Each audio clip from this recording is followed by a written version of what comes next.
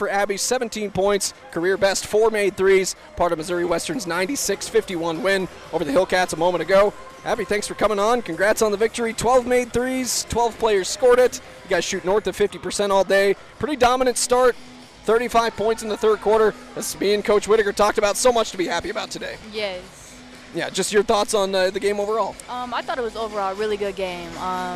We communicated well. We passed the ball, shared it. A lot of people got to play, and there were a lot of playmaking out there, which is really nice. This is your third start of the year, your third start as a Griffin today. You've been kind of more of a regular in the lineup, starting to score double digits a little bit more. We know your three-point shot, it's been there the last couple of years, but Coach talked about your intensity on defense. Just what have you seen in your game this year that's kind of changing, improving, and so forth? I would definitely agree. I think over like postseason and preseason, I've really worked on my defense. Just to stay active with your feet, with your hands, and if you play defense, you can play offense. So it kind of just goes hand in hand.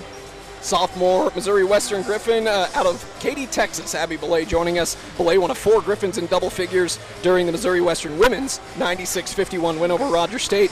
You guys have won 4 in a row. You beat Emporia before break. You come back after break, drop 90 on St. Mary. Another 90-point effort here today.